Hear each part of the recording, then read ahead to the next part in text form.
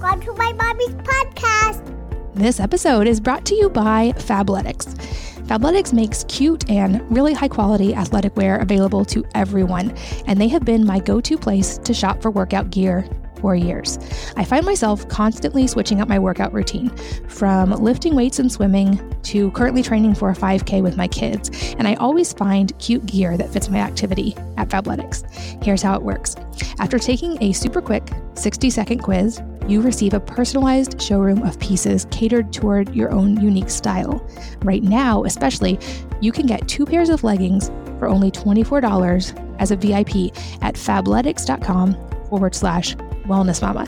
And this includes my favorite leggings, which are the high-waisted power hold leggings that are so flattering, even if you've had kids and you might, like me, have bulges in places that you wish you didn't. A tip, make sure that you enter your email address at the end of the quiz, and they will send you exclusive monthly discounts and some seasonal sales, especially this time of year, that are really, really, really good. And you'll get the inside scoop about new collections that have not even released yet. So again, check out fabletics.com/Wellness Mama to get the 2 pairs of leggings for $24 and grab that deal while you can. And I recommend the Power Hold leggings. Check them out while they're still in stock. This episode is brought to you by Kion and the Kion Clean Energy Bar. Finding good snacks is tough, and finding snacks that are healthy, contain important nutrients, and that kids love can be an uphill battle. Many of the so-called healthy snacks that we can find contain sugar or processed ingredients, or they lack nutrients, so they leave you hungry and not satisfied soon after you eat them. And that's why I love Kion Clean Energy Bars. My kids love them for the taste. I love that they're all natural, made from real food ingredients, and they provide stable, long-lasting energy. Unlike many snacks, these bars contain 0 refined sugar or highly processed ingredients. They're real food bars that are naturally gluten, dairy, and soy-free and packed with electrolytes, vitamins, and minerals. Since they don't melt in heat or freeze in the cold, they are ideal to pack in school lunches or to send along with active kids as a snack. In fact, if you visited my house, you would often find 1 of these or 4 of these in the baskets of my kids' bikes or in their backpacks as they build forts and climb trees. Right now, you can get 10% off of the Kion Clean Energy Bars by going to getkion.com/Wellness Mama. That's GETKION.com/Wellness Mama, and using the code MAMA10, all capital, at checkout. So again, getkion.com/Wellness Mama and the discount code of MAMA10. Hello, and welcome to the Wellness Mama podcast. I'm Katie from wellnessmama.com, and I am here today with one of the most requested podcast guests ever. Dr. Stephen Gundry, MD, is a renowned heart surgeon, 4-time New York Times bestselling author, and physician scientist. He's considered the leading expert in the world on a lectin-free diet as the key to reversing disease and boosting longevity, and he explains the science and the protocol in his book, The Plant Paradox. He also wrote a book called The Longevity Paradox, How to Die Young at a Ripe Old Age, where he talks about how to get younger as you age, and he certainly seems to be an example of that. He also has written several cookbooks, including the Plant Paradox Family Cookbook, which comes out right about the time you were listening to this and is available everywhere books are sold. This is one of my favorite interviews I've done. It's fascinating. We go into a lot of different topics, including autoimmune disease and how to reverse it, how to keep your family healthy, even things like we go deep on ApoE4 genes and a whole lot of fascinating science. And Dr. Gundry practices medicine still 7 days a week with his waitlist only clinics and helps thousands of people a year to get healthier. And stay tuned to also hear how some of his clinical studies that he's working on, they have a 95% reversal rate for autoimmune disease. So like I said, one of my favorite episodes that I have done, and I hope that you will enjoy it as much as I did. Dr. Gundry, welcome, and thanks for being here. Thanks for having me, Wellness Mama. I am so excited to have you. In fact, you are one of my most requested guests ever, and I'm so excited to finally get to chat with you on air. And I mentioned in your bio, you are well known for your book, The Plant Paradox, and I think that's a perfect place to start because I read it and really enjoyed it, and I know it caused a stir, to say the least, and you talk about lectins being a problem. So to start broad, can you give us an overview of what lectins are? Lectins are a plant protein that's a sticky protein, and they're designed by plants as a defense mechanism against being eaten. These, believe it or not, plants don't want to be eaten, and they don't want their seeds or babies eaten. So one of the ways they fight against being eaten is to produce these lectins, which like to bind to specific sugar molecules in us or any of their predators. And those sugar molecules line the wall of our gut. They line the lining of our blood vessels. They line our joints. They line the spaces between nerves. And when lectins hit these places, they are a major cause of leaky gut. They can break down the gut wall barrier. They're a major cause of arthritis. They're a major cause of heart disease. And they're a major cause, in my research, of autoimmune diseases. And so anything that a lectin can do to make its predator, us, feel bad, not do well, a smart predator says, every time I eat these particular plants or their seeds, I don't do very well, and I think I'll go eat something else. And that's the defense mechanism that plants use. That makes sense. So what would be examples of foods that contain lectins and some of the different types of lectins that are in these foods? Most grains have lectins, primarily in the hull, sometimes in the germ of the grain. So we're talking about, for instance, gluten happens to be a lectin. But there are other mischievous lectins in wheat in the hull called wheat germ agglutinin, which is probably even worse than gluten. They're present in all grains except sorghum and millet. Sorghum and millet don't have a hull and have been tested as lectin-free. They're present in all beans. Beans and legumes have some of the highest lectin content of any food. And that includes peanuts. Peanuts are a legume. They're not a nut at all. And that includes cashews. Cashews are part of the nightshade, not the nightshade family, poison ivy family.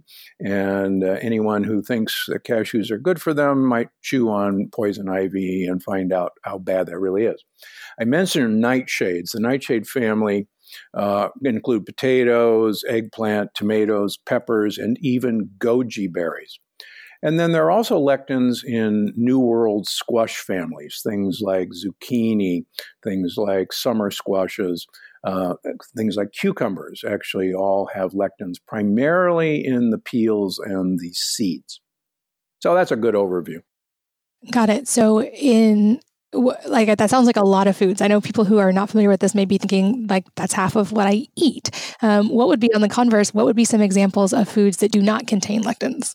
Well, interestingly enough, all of those foods that I mentioned, no human being ever consumed any of those foods until about 10,000 years ago when agriculture started. We did not eat wheat. It didn't exist. Rice began being cultivated 8,000 years ago. Things like the nightshade family, most of us come from Europe, Africa, or Asia. And all of these nightshade families are American plants. And so none of our ancestors ate any of these until 500 years ago. And beginning to be introduced to something in 500 years is like speed dating in evolution. And I think we haven't been able to catch up with adapting to these modern foods.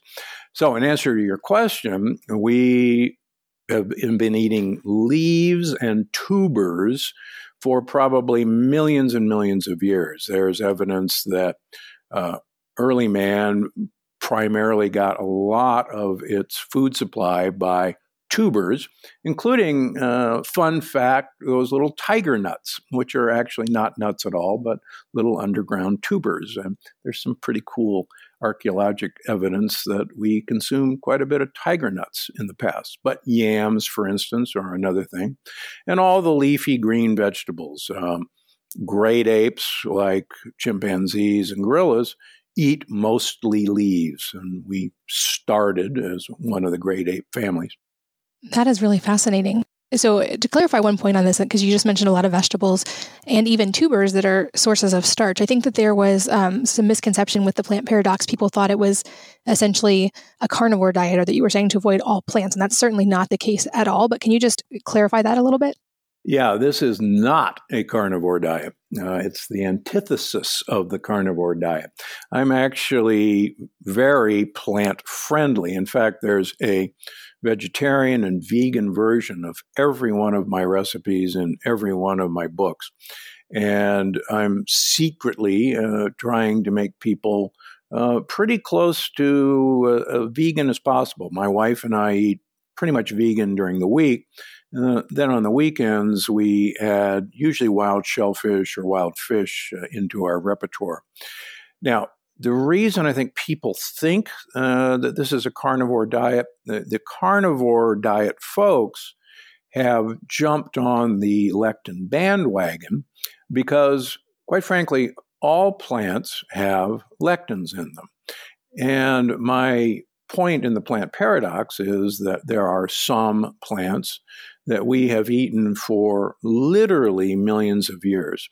And our bacteria, our microbiome, has evolved to handle those particular lectins and eat them, and to also teach our immune system that, yeah, this plant has a lectin, but hey, you don't have to get all upset about it because you've seen this lectin for, a million years, and, don't get your shorts in a wad.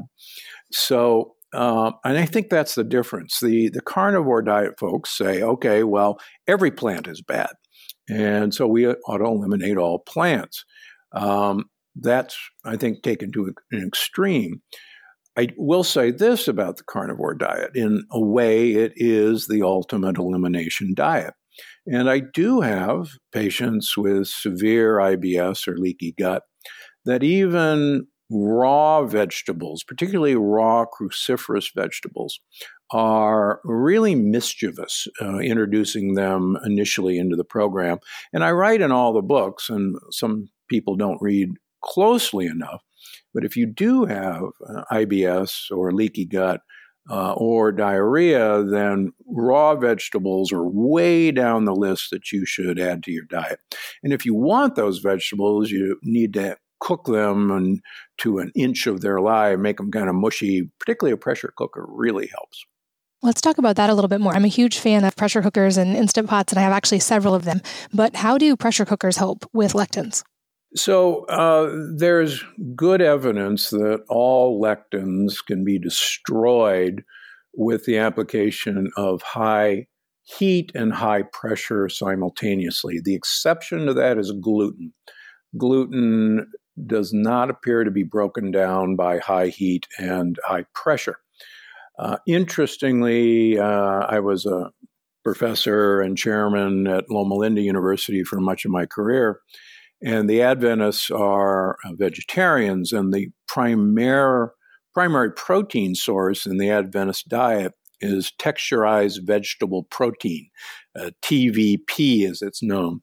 And this is actually defatted soy meal that is extruded under high heat and high pressure. And I think maybe unbeknownst to them, this deactivated the rather nasty lectins in soy. So some people characterize me as anti-bean, and that's actually not the case. I think beans have some great soluble fibers that if you deactivate the lectins by pressure cooking them, they're a really great source of food. And so, as you know, I'm a big fan of the Instant Pot. In fact, on November 19th, I'm introducing the Plant Paradox Family Cookbook, which has mostly Instant Pot recipes for busy families. And you've got 6 kids, so you are one busy wellness mama. And so an Instant Pot is just the great option for delectinizing foods and getting a great meal on the table very quickly. I definitely agree. I'm a huge fan of it. I'll make sure to share your new cookbook when it comes out and also to grab a copy. But just to make sure I understand, so if people are using an Instant Pot or a pressure cooker correctly, does that make things like beans and nightshades and squash safe to consume? Yes, absolutely. And I go through that in every one of our books that the key is using a pressure cooker like an Instant Pot and following the package directions. The other thing I think that's important for people to know who maybe are still afraid of pressure cookers, the Instant Pot or other of the modern pressure cookers are not their grandmother's pressure cooker. My mother exploded one when I was growing up. These are incredibly safe, useful devices. I think the other great thing is, and I have no relationship with this company, there's a company called Eden, Eden, that not only soaks all their beans and legumes and lentils, but also pressure cooks them. And they're really one of the few companies that has a non-BPA lined can. And I'll just give you an example. I ran home from filming in San Francisco, a public television special Wednesday night, and I opened a can of Eden garbanzo beans, threw in a bunch of chopped onions and half a head of radicchio with some Italian herbs and stirred it all around, and that was dinner. And so you can report that Dr. Gundry admitted to eating pressure cooked garbanzo beans. Oh my gosh. Newsflash. I have it on the record now. We have record of this. What about grains? So you mentioned sorghum and millet did not have lectins. Does that make them okay as is to consume? Yeah, I think they're really a great underutilized grain. Both sorghum and millet you can make into oatmeal, which has the texture, which has the flavor. I'm a sucker for sorghum popcorn. Sorghum popcorn looks like miniature popcorn. It smells like popcorn. It tastes like popcorn, only it's really tiny. And I think it's another underutilized grain. Now, one of the things that I talk about in all my books, these should be used not as the mainstay of anyone's diet. I think they are additions to a diet. They still have a lot of starch that breaks down into simple sugar. And one of the things I've seen through the years in dealing with my patients is that a lot of people see my list of friendly foods, yes page, and look at the resistant starches and say, oh, I can have unlimited amounts of sorghum or yucca or millet. And I've tested this on myself, and I'll have a bunch of sorghum popcorn and then check my blood levels of triglycerides. And sure enough, if I'm munching even couple cups of sorghum popcorn as a snack, within a week, my triglycerides are elevated. And as people have heard me talk, that's really bad long-term for heart health. That makes sense. Let's go a little deeper on that, because I think that there's also a misconception that you are just by default low carb, or that you recommend a low carb or keto type diet, because a lot of these foods that contain lectins are also high carb, but you are a heart surgeon as well as a research scientist. So give us the lowdown on that. What do you personally consume carb-wise, and what do you recommend for your patients? Well, so I'm actually, as you probably know, or as people know, I have a ketogenic version of my diet that I use for anyone who is insulin resistant or pre-diabetic or diabetic, who has issues with cancer. I treat a lot of patients with cancer with my version of the ketogenic diet. But my version of the ketogenic diet is plant-based, in that I want people to consume about 80% of their calories as primarily olive oil and or avocados. And that's where the vast majority of their calories should come from. I literally want people to consume about a liter of olive oil per week. And as strange as that may seem, that's 10 to 12 tablespoons of olive oil per week. My wife and I go through about a liter and a half of olive oil every week. So, and David Perlmutter, a good friend, he and his wife each have about a liter of olive oil per week. And you can look at any of us, and we're certainly not overweight. In fact, there's a beautiful study out of Spain forcing people to use a liter of olive oil per week for 5 years at the age of 65. And they actually lost weight during that time period, and they had improved brain health. in memory, and they actually reduce their incidence of coronary artery disease by 30%. So back to your original question. I believe that most of the food that we eat should be to get olive oil into our mouth. In other words, the purpose of eating broccoli is to get olive oil into your mouth. The purpose of having a salad is to get olive oil into your mouth. In fact, when I pop sorghum popcorn, I pour olive oil over it. And in fact, in my previous cookbook, I recommended that people, instead of butter on their approved waffles, pour olive oil on it. And people go, wait a minute, olive oil on waffles? Well, it's a fat, and it's a good fat. So why not use the waffle to deliver a good fat like olive oil? Everything goes better with olive oil. I'm a huge fan of olive oil as well. I'm glad that you are such a supporter.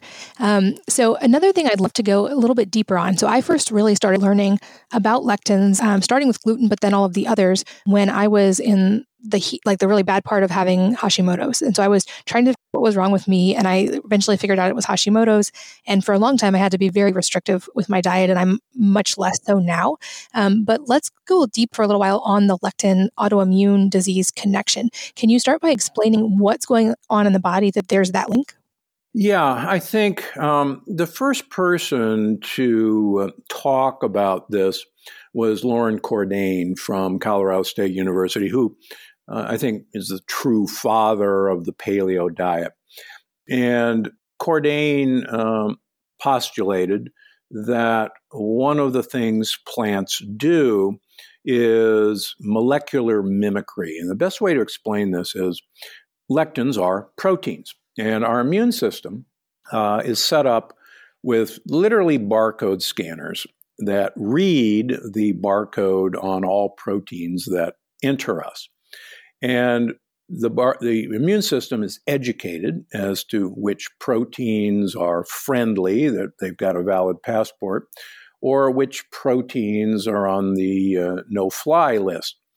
And I'll give you an example. If a splinter is under your skin, it gets all red, and that's your white blood cells attacking that foreign protein. So lining the wall of our gut is about 65-70% of all the white cells in our body line our gut wall. So if a foreign protein, like a lectin, makes its way across the border, our immune system scans the barcode on that protein and says, that's a bad protein, and number one, we should mobilize the troops and kill this guy. But we should also memorize what this barcode looks like so that if we ever see something that looks like this barcode again in our body, we will attack it. Now, I think plants are a lot smarter than people give them credit for.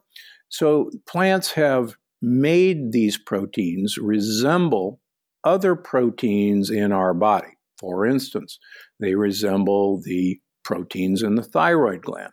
They resemble proteins in joints. They resemble proteins in nerves. They resemble proteins in skin. And they even resemble proteins in the brain. So that when your immune system is activated by a leaky gut, then your immune system, I call them your fighter jets, are going through your body and they go past your thyroid or Kelly Clarkson's thyroid and says, oh my gosh, you poor person, there are lectins in your thyroid and we're going to shoot to kill. Now, they don't quite look like the lectins we're looking for, but they're pretty close. And so we'll shoot first and ask questions later. So that's molecular mimicry.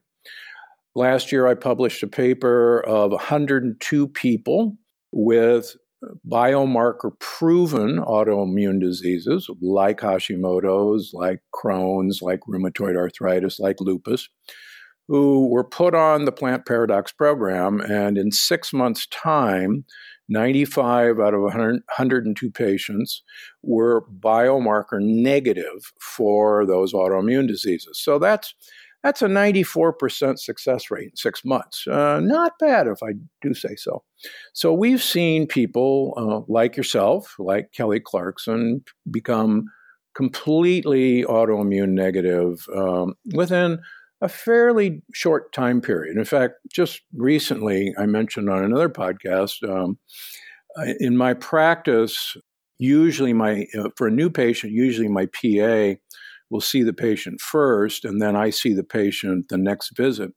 And I saw a woman in her mid-50s who had Hashimoto's thyroiditis, and she had been on the program for 3 months when I saw her. And the first thing she did was introduce herself. She said, well, I'm here because I have, Hashimoto's thyroiditis. And I said, well, no, you don't. And she said, well, of course I do. That's why I'm here.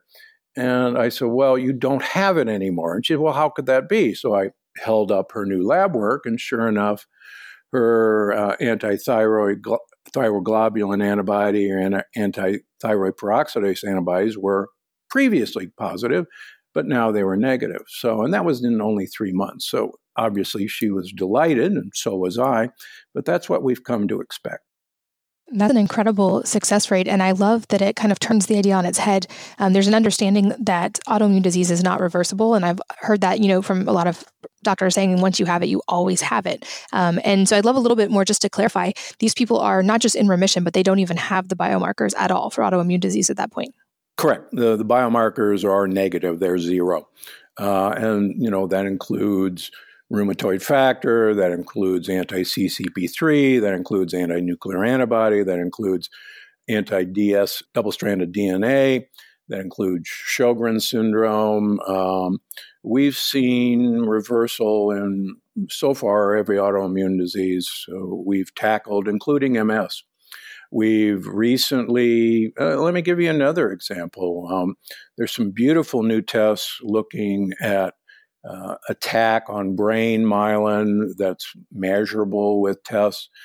We've got anti-cerebellar antibodies. Recently saw a gentleman, a young man in his mid-30s, very successful businessman, young wife, who had brain fog, for lack of a better word. And he came to us, had autoimmune markers for lupus, but also had two markers of his brain being under attack, one of them a demyelination antibody.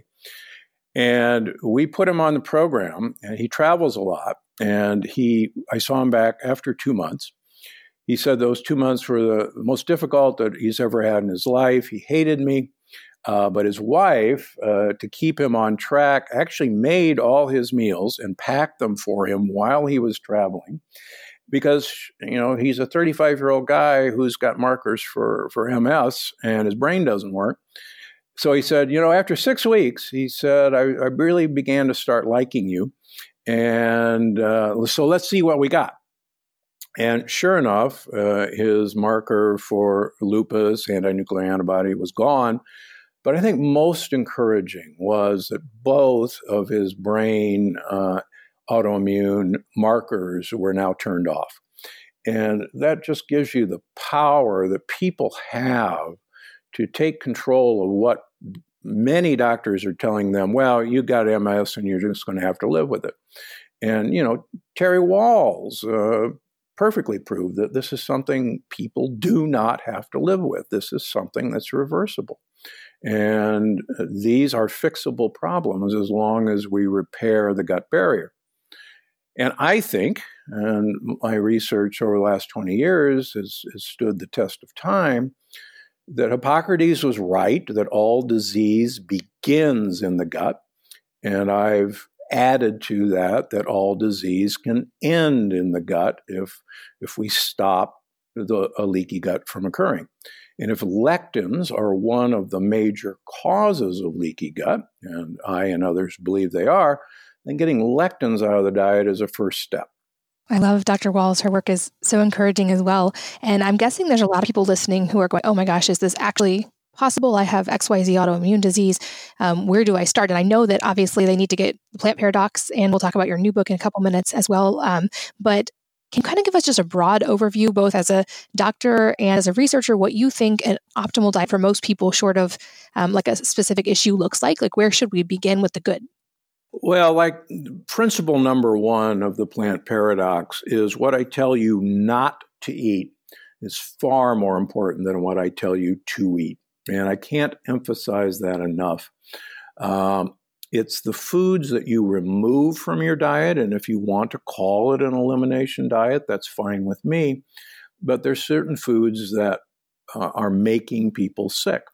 And getting these foods out of the diet, the ones I've just talked about, the ones that we were not designed to eat and that we were not exposed to until 10,000 years ago, is the perfect place to start. And I jokingly say I want people to party like it's 9,999 years ago and eat that way, because these modern foods didn't exist in the human diet. And that was actually my research as an undergraduate at Yale University. I had a special major in human evolutionary biology, finding the foods that actually, and the environment that transformed a great ape into a modern human. And that's actually was the basis of my original program. That's amazing. And you do talk a lot about the microbiome, and I know that removing lectins is a big part of that. Most of the people listening have kids, and that's been a big area of research for me as well, is how do we give our kids the best start in life by fostering a good microbiome early on? And I'd love to hear your research and your take on that. As parents, what can we be doing from the very beginning with our kids to make sure that they have the best start in life when it comes to this? Well, that's why I wrote the Plant Paradox Family Cookbook, because number one, I was a professor of pediatrics at Loma Linda. I was a children's heart surgeon, and a lot of my practice now involves children with juvenile rheumatoid arthritis, ulcerative colitis, Crohn's disease. I see a lot of children with asthma and eczema that have had no results elsewhere. And having children follow this program is obviously challenging because of peer pressure. But what we found was that if children were encouraged to follow this program, their Crohn's disease went away, their rheumatoid arthritis went away.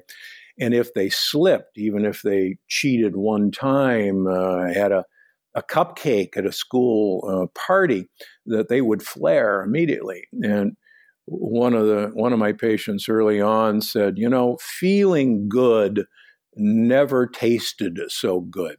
And I think that's a really important point. So how do we do this with our kids? I now have 2 young grandchildren, and bless my daughter and her husband's heart, they have fed their kids with the Plant Paradox since day one, and they're both thriving, 3 and 5-year-olds now. One just started kindergarten, and they cook in the kitchen. I think that's one of the most important things you can do, is involve your kids in making things very early. I give step-by-step advice to mothers who want to get pregnant on the steps you need to do. Once you're pregnant, what you should do. I can't emphasize enough the importance of high-dose fish oil, particularly DHA, for building your baby's brain. There's a new study out that shows mothers who supplement with vitamin D have smarter kids who do better athletically than mothers who do not supplement with vitamin D during pregnancy. I think this is incredibly important information, and we give all the suggestions in doing that. In addition, please, please, please keep cow's milk out of your child's diet. Your baby is not a baby cow, and cow's milk is designed to make baby calves grow rapidly so they do not get eaten by predators. We, as you as a mother knows, are a very slow-growing species, and we do not want to have insulin-like growth factor, IGF-1, which is high in cow's milk, given to our kids, because it will actually make our kids grow faster and fatter. And that's the last thing we actually want. Kids who grow rapidly have a much higher incidence of childhood cancers and cancers in their teenagers than kids who grow slowly and normally. So those are a few of the helpful hints. We could go on, but it's all in the Plant Paradox Family Cookbook. Yeah, definitely. Again, I'll echo the recommendation for your books. This episode is brought to you by Fabletics. Fabletics makes cute and really high-quality athletic wear available to everyone, and they have been my go-to place to shop for workout gear for years. I find myself constantly switching up my workout routine, from lifting weights and swimming to currently training for a 5K with my kids, and I always find cute gear that fits my activity at Fabletics. Here's how it works. After taking a super quick 60-second quiz, you receive a personalized showroom of pieces catered toward your own unique style. Right now, especially, you can get 2 pairs of leggings for only $24 as a VIP at fabletics.com/wellness mama. And this includes my favorite leggings, which are the high-waisted power hold leggings that are so flattering, even if you've had kids and you might, like me, have bulges in places that you wish you didn't. A tip, make sure that you enter your email address at the end of the quiz, and they will send you exclusive monthly discounts and some seasonal sales, especially this time of year, that are really, really, really good. And you'll get the inside scoop about new collections that have not even released yet. So again, check out fabletics.com/wellness mama to get the 2 pairs of leggings for $24 and grab that deal while you can. And I recommend the Power Hold leggings. Check them out while they're still in stock. This episode is brought to you by Kion and the Kion Clean Energy Bar. Finding good snacks is tough, and finding snacks that are healthy, contain important nutrients, and that kids love can be an uphill battle. Many of the so-called healthy snacks that we can find contain sugar or processed ingredients, or they lack nutrients, so they leave you hungry and not satisfied soon after you eat them. And that's why I love Kion Clean Energy Bars. My kids love them for the taste. I love that they're all natural, made from real food ingredients, and they provide stable, long-lasting energy. Unlike many snacks, these bars contain 0 refined sugar or highly processed ingredients. They're real food bars that are naturally gluten, dairy, and soy-free and packed with electrolytes, vitamins, and minerals. Since they don't melt in heat or freeze in the cold, they are ideal to pack in school lunches or to send along with active kids as a snack. In fact, if you visited my house, you would often find 1 of these or 4 of these in the baskets of my kids' bikes or in their backpacks as they build forts and climb trees. Right now, you can get 10% off of the Kion Clean Energy Bars by going to getkion.com/wellness mama. That's GETKION.com/wellness mama and using the code MAMA10, all capital, at checkout. So again, getkion.com/wellness mama and the discount code of MAMA10. Then you mentioned in kids that they were even able to see reversal of autoimmune symptoms, and certainly in adults, there's studies on this as well, but that it took complete adherence and no cheating. And so I'm curious how you respond, because I get these two people who say this is way too extreme, everything in moderation, it should be fine, like you don't have to completely avoid it. I'm just curious how you answered those types of questions. Well, in the paper that I published at the American Heart Association and Lifestyle and Epidemiology meeting on the patients with autoimmune disease, 7 of the patients subsequently, once they were in remission or cured, had no biomarker evidence of disease, started liberalizing their diet. And all of those 7 people relapsed. The good news is once they went back on the program, they cured themselves again. They went back into remission. And that's what we see. I lectured at Harvard 2 years ago at the neurosciences meeting. And after giving this evidence, one of the professors said, well, that's ridiculous. Everything in moderation. What do you say to that? And I said, well, that's fine. If you want moderate heart disease, if you want moderate arthritis, if you want moderate dementia, and if you want moderate autoimmune disease, then please do that. But who in the world would actually want that?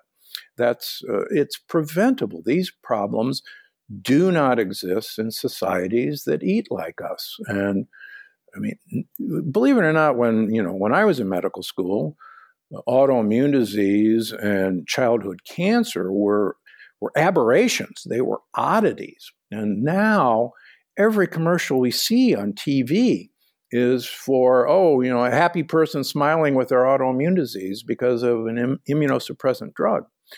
And people forget that I was a transplant immunologist. I'm world famous in xenotransplantation and how to fool the immune system to accepting a pig heart as normal. And what I've taken with my knowledge of autoimmunity and immunity is bringing that into, okay, we know what the immune system is looking for. Let's calm it down. And this is fixable. That makes so much sense. And a couple more questions I know that will probably come up and that are probably common questions for you. You talk about how you eat seafood on the weekend, and there's often a conception in the natural health world that things like shrimp and crab aren't good for you because they're bottom feeders or they're filters. And so I'm curious your take on that. This is one of my favorite questions. I have a very good friend who's a professor at the University of Texas in Galveston, which is one of the shrimp capital of the world. And he delights in telling anyone who will listen that a shrimp is not a bottom feeder. They are free swimmers, and they are caught with trawlers and nets, and so they are absolutely not bottom feeders. I used to live in Baltimore, Maryland. I can assure you that crabs are not bottom feeders either.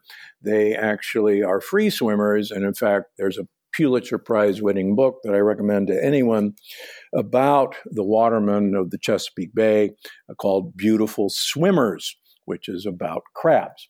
And so that's one of the great misnomers of all time. Incidentally, mussels may be one of the greatest health foods known to mankind. They are regenerative creatures. They actually filter about 6 gallons of water every day. They do not accumulate toxins, and they clean the ocean, and they actually do not use up any energy. So they're really one of the best foods that you can eat. That's great to know. And what about fruit? I know that's a common food for kids. You didn't mention it as being a source of lectins. So I'm curious your take on fruit. So 2 things on fruit.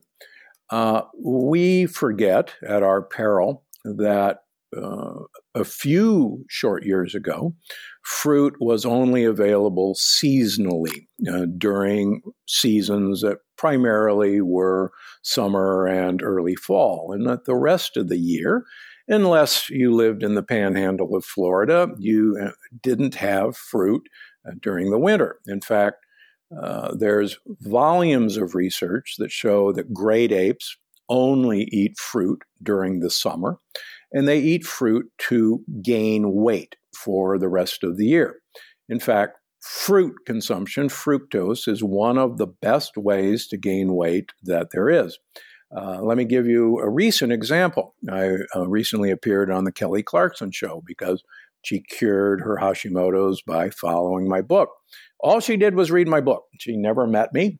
She didn't have a consultation with me. And lo and behold, she lost 30 pounds and her Hashimoto's was gone it's up to 40 pounds now, just by following my book. So I was talking with her producer a few weeks beforehand on, what we were going to do on the show. And so I showed up in the green room backstage, and the producer walked in, and he said, I took your advice. I gave fruit the boot. I gave up fruit. And I've lost 5 pounds in 2 weeks. And that's the only thing I changed. I gave up fruit.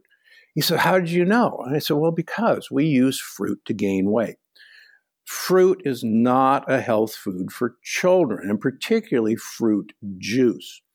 There's a recent study in the British Medical Journal showing that fruit juice consumption is a leading cause of cancer. And we have to understand that cancer cells vastly prefer fructose, fruit sugar, over glucose.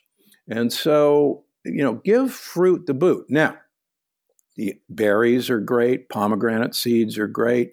Persimmons are in season right now. Those are some of the safest fruits you can eat. But this should be a treat. We should treat fruit as what it is, and that's dessert. It is not a healthy snack. You're much better off giving your kids a handful of walnuts or pistachios or macadamia nuts as a healthy snack rather than a healthy piece of fruit. And to elaborate on that, most fruit in this country is brought over incredibly long distances from Argentina and Chile and even Mexico, and it's picked unripe and then ripened with ethylene oxide. And unripe fruit actually has lectins in it. I am old enough to remember eating green apples as a kid and suffering what we called the green apple two-step, which was pretty impressive diarrhea. And that's because the lectins in green apples were designed to not make you eat that fruit until the seeds actually had a peel on them that you couldn't digest. And then the plant actually wanted you to eat its fruit. That's how it works. That's really fascinating. So as an action step, you're saying things like local seasonal berries when they're in season as a treat, that's totally great. It's just eating all fruits year round, like we live on a tropical island, confuses our body basically. Yeah, exactly. And it's really one of the major causes I see of weight gain in this country, of insulin resistance in this country, and heart disease, quite frankly. It raises triglycerides. Triglycerides are the first form of fat that we make from sugars. And also, by the way, fructose is a toxin.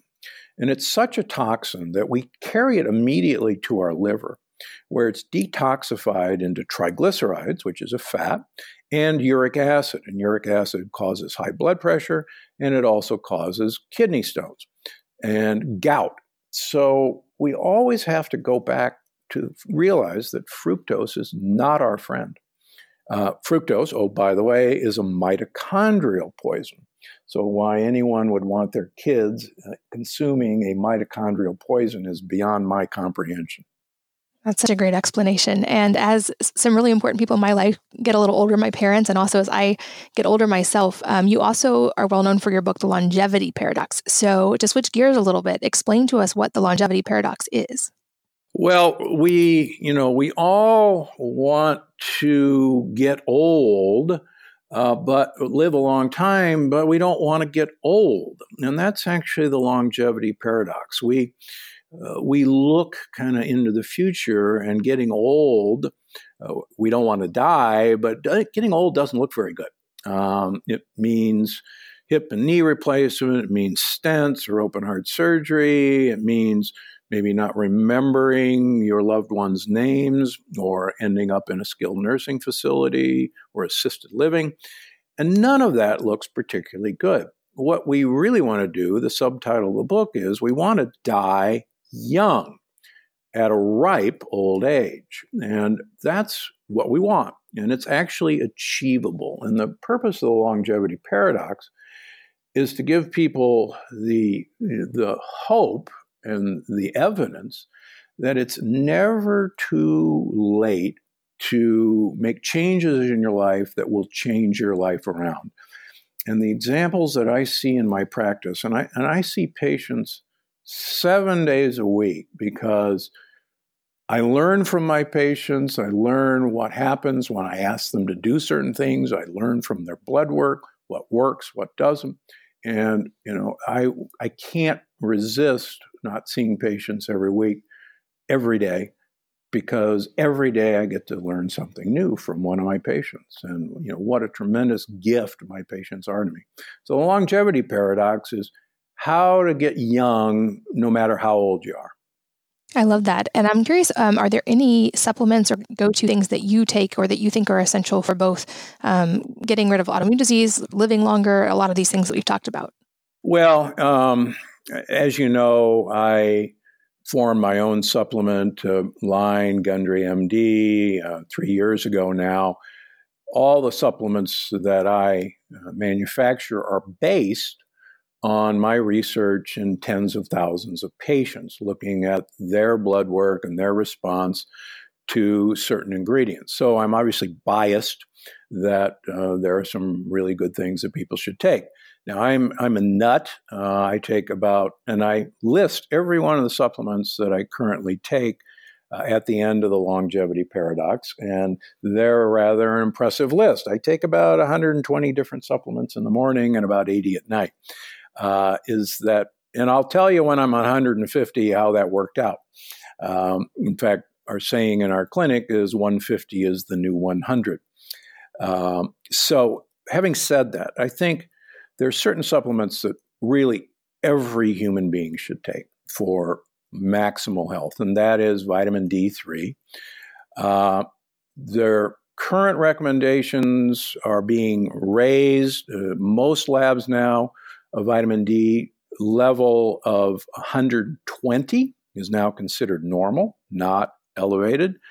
I have run my vitamin D level greater than 120 for the last 17 years to prove that I'm not dead. And so far, so good. I've yet to see vitamin D toxicity. It maybe exists, but I've certainly not seen it in my patients. So I'm aggressive at pushing vitamin D on my patients. At least 5,000 international units a day. Most people with autoimmune disease should start with 10,000 international units of D3. The second thing that I think is critical for most people is to get enough fish oil, and I don't care if it's algae-based DHA, but to get enough fish oil to have 1,000 milligrams of DHA per day. And look on the back of whatever omega-3 or fish oil you're buying and look for the amount of DHA per capsule and then just choose accordingly. I take care of a great number of people with the ApoE4 gene, which is unfortunately nicknamed the Alzheimer's gene. And about 30% of Americans carry the Alzheimer's gene.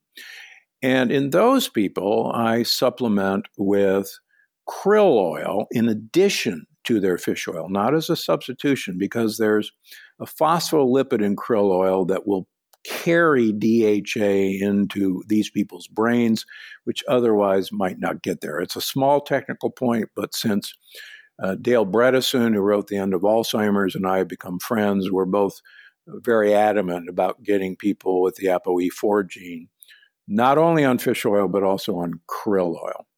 So those are the essential things. The third thing that anyone can do for longevity is to practice time-restricted feeding. Now, whether we call that intermittent fasting, whether time-restricted feeding, which means limit the eating time during the day to a small number of hours, start with 10 hours, work your way down to even 4 to 6 hours. That's probably one of the best ways to prolong good health of any trick that anyone has ever discovered. And I profile a gentleman from the 1500s, Luigi Carneros, who wrote a book on how to live to 100. He actually died at 102 in the 1500s. And he wrote a book on how to do this. And he actually practiced calorie restriction. And he gives the complete guide of how to do it. And one of the things that I always remember him, he said that most people think that 65 is pretty much the end of life and there's not much worth living for. And he says, I stand to correct everyone that 90 and 100 is the best years of your life, and here's how to do it. And that's what I want for everybody. I love that. And I'll make sure there's links to all of your books in the show notes, and I'll also post them on social media. But I love that you address the ApoE4 because that's something that runs in my family and something I've done quite a bit of research on as well. And it's good to know that there are things people can do to really mitigate that. Another clarifying point I just wanted to make sure we touch on, when I made this dietary switch myself when I was just learning about autoimmune disease, there was definitely an adjustment period where I didn't feel very good. And you mentioned one of your patients didn't like you those first few weeks. So can you talk about, is there an adjustment period with this when your body's still kind of like trying to figure out what's going on, when it's not as fun, and when do the beneficial results kind of start to work? Yeah, I actually tell any of my new patients that you're going to hate me for 2 weeks and then you're going to love me. And it's worked out to be pretty true. Most of us are addicted to the morphine-like compounds in grains and in dairy, and it's like being withdrawn from a drug. One of the reasons we love wheat products and rye and barley and oats is because of these morphine-like compounds that they are morphed into. And one of the reasons we like cow's milk and cheeses is a beta-caseomorphine, which goes right to our brains, particularly women's brains, and goes happy, happy, happy, happy. And interestingly enough, since you mentioned the ApoE4 gene, remarkably, saturated animal fats like cheeses are really detrimental to people with the ApoE4 gene. And vast majority of people with the ApoE4 gene love cheese, and it's one of the hardest things to get away from them. And it's because of these morphine-like compounds. And I really do think that most of us are, addicted to this. And it's withdrawal. And once you withdraw, that's when things start kicking in. The second thing that happens, the vast majority of Americans are insulin resistant. They have high fasting insulin levels. And I tell anyone who will listen and all the residents that come through my clinic and family practice that the best test, if they're going to spend their patients' hard-earned money on a laboratory test, the best test to get is a fasting insulin level. And that's going to tell you more about your patient's fate than just about any test you can get. Most people are insulin resistant, and insulin resistance not only feeds cancer, but also makes your brain die rather rapidly. We now know there's a condition called type 3 diabetes of the brain, and your brain becomes insulin resistant. And so when people go on a program like my own, they're not able to actually get to the fat cells and make ketones. You mentioned the ketogenic diet earlier. And so they really crash and burn because they don't have what we call metabolic flexibility. They can't change on a dime from burning sugar as a fuel to burning fat as a fuel. And I talk about this and how to get around it in all my books. And it's a big factor in making this transition easy for people.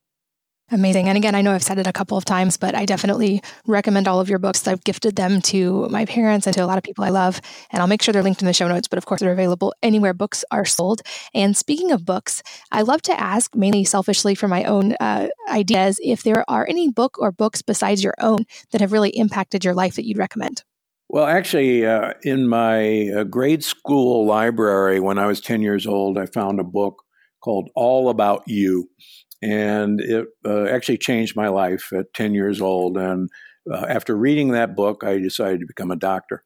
And one of the things, you're a mother, and you probably already know the importance of reading to your kids, number one, and getting your kids to read. I think just reading opens up so many doors.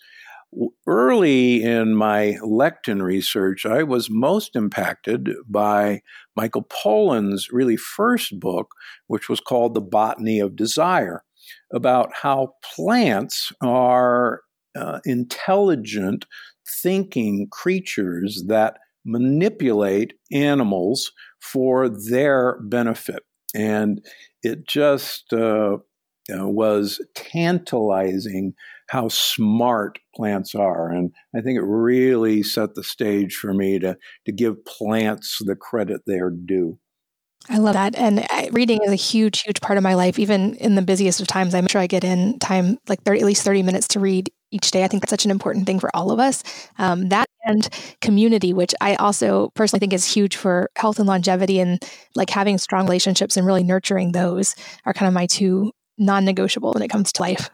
Well, you're absolutely right. In the longevity paradox, one of the real factors in all of the blue zones, those people with extreme longevity, and interestingly enough, I'm the only nutritionist who's ever actually lived most of his life in a blue zone, Loma Linda University. So I hope I know what I'm talking about. Blue zones have this intense social network. And it's this social network that is really critical to longevity. And so you're right. One of the things you've got to have is a social network. And however you want to constitute that social network, whether it's based on religion, whether it's based on community service, whether it's based on let's play bridge together at your house once a week. Let's mothers against drinking alone on a Friday night. I'm just making that up. I love that. And I know you talked about it, and I've seen the stats as well about how having those solid relationships and making them a priority, it actually statistically is more important than things like even quitting smoking or exercise. Like, it's absolutely vital to our health. And so I love that you talk about that. Yeah. We are very definitely social creatures. And the other thing I can't stress enough is having a pet, particularly a dog or a cat, in every study that's ever been done, not only promotes longevity, but is a great social connection. Making you walk your dog twice a way is a great way to meet other people. And having a pet improves your microbiome and your children's microbiome. And in fact, mothers should realize that children who have pets introduced early in their life have far less allergies and far less eczema than children who don't have a pet. It's exactly the opposite of what many mothers are taught. I love that. I'm going to use that to help talk my husband into another dog. And I think that's the perfect point to wrap up. Have strong relationships, have a pet that you love, and eat a clean diet and get some sunshine for vitamin D. I think we covered so much in this episode. I hope that maybe one day you'll come back for a round 2, but I'm so grateful for your time and for all that you shared today. I'd love to come back, and thank you for all the great work you're doing. And we're going to have you on my podcast, and we'll talk about all the stuff that you're up to, and we'll really look forward to it. Thank you. I can't wait. And thanks to all of you for listening and sharing one of your most valuable resources, your time with both of us today. We're so grateful that you did. And I hope that you will join me again on the next episode of the Wellness Mama podcast. If you're enjoying these interviews, would you please take 2 minutes to leave a rating or review on iTunes for me? Doing this helps more people to find the podcast, which means even more moms and families can benefit from the information. I really appreciate your time, and thanks as always for listening.